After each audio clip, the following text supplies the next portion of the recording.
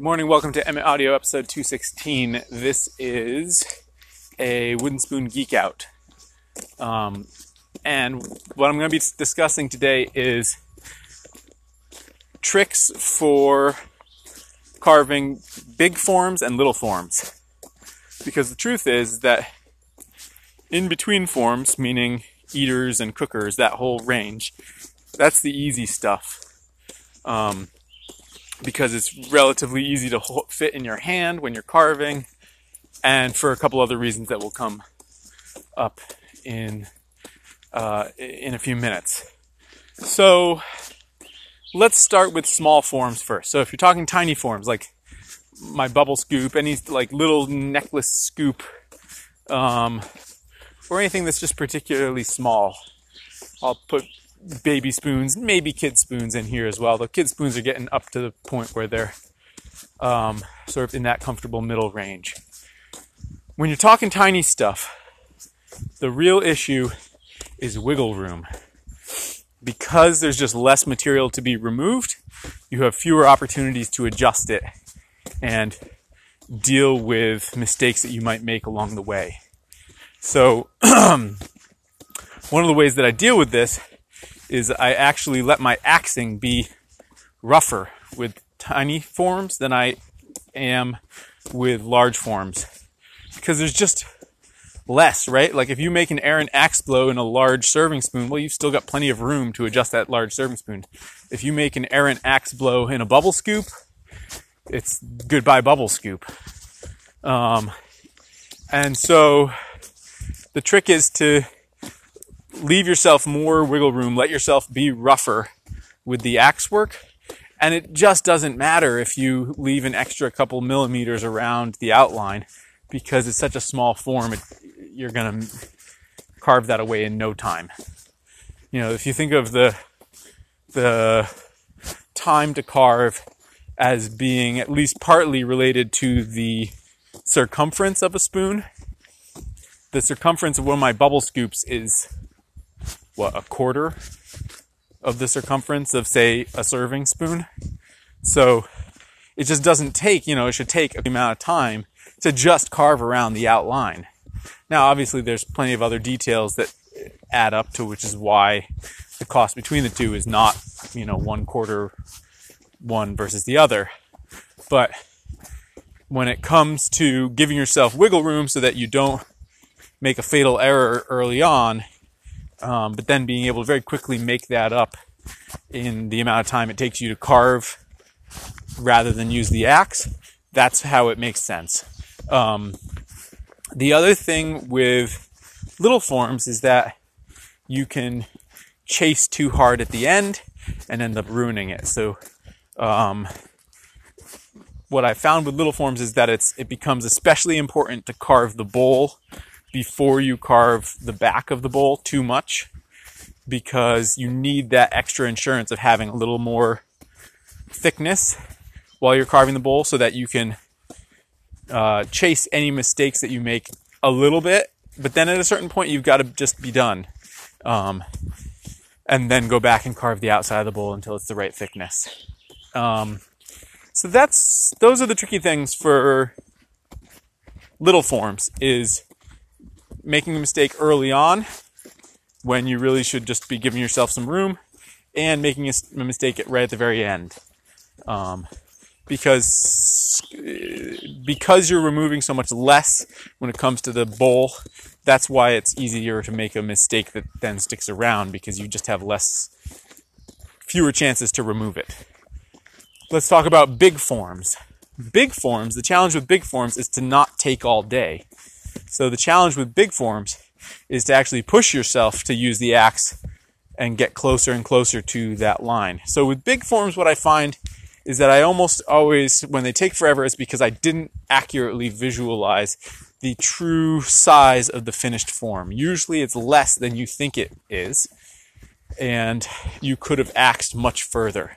So partly you just got to carve a couple of the big form that's in question so that you know what the finished size is, and then kind of lock it into your brain. You know what I find helps a lot is if I take a photo of the finished spoon where my hand is holding the spoon. That gives me a much more accurate read. And then I save that. Ooh, I just found a robin's egg. Cool.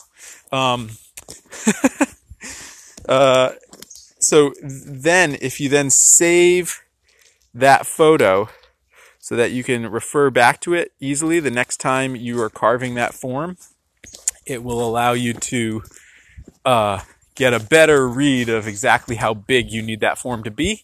And often it will allow you to push your axe work further, right? Which is the opposite of small forms. Then the other thing that I find matters the most with big forms in terms of speed is simply, especially when I'm like carving something like a flower scoop, is just making sure that I'm not pausing and contemplating, but just nibble, nibble, nibble, nibble, nibble with that hook knife. The real time in one of these forms often is in just the sheer amount of hollowing. And while obviously you need to give your hands a break, just making sure that your hands are moving all the time is the secret to getting it done quickly.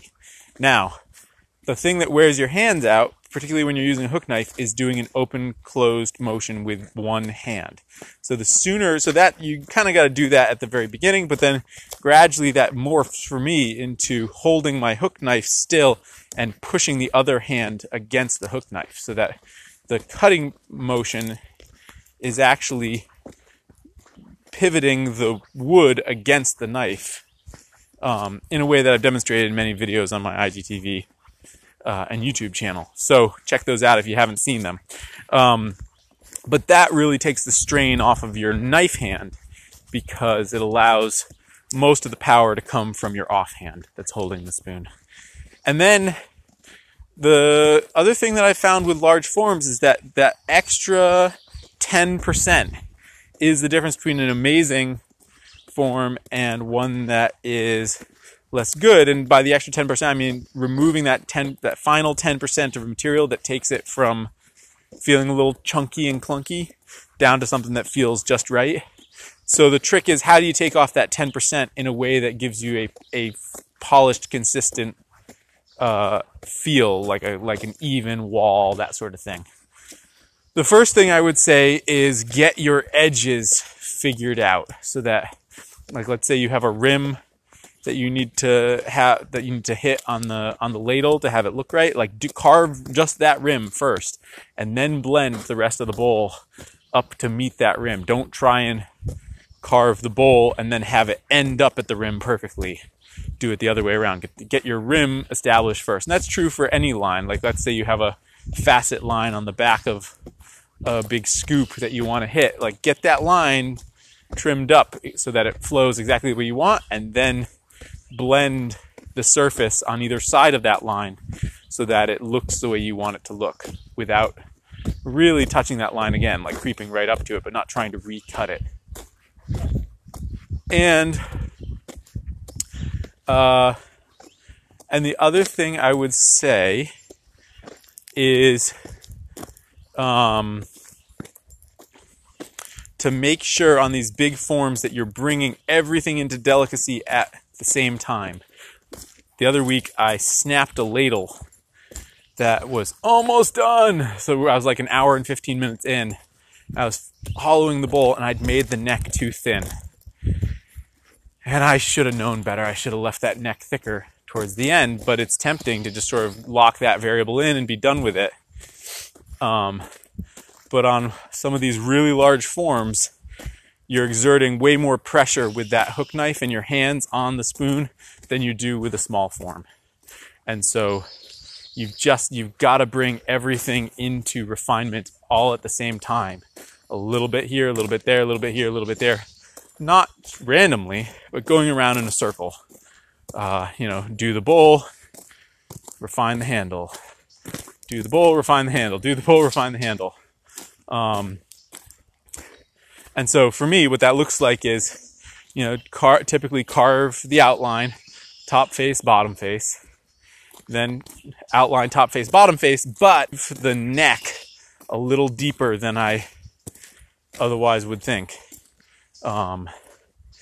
Because the keel of the neck, leaving it deeper, that's the easiest thing to adjust at the end, and that's the easiest way to build extra strength in at what is essentially the weakest point, in a way that's easy to remove at the end in a controlled way, just because of how you can do a pull cut on the back of the spoon bowl down into the neck and really get that line quite easily exactly where you want it.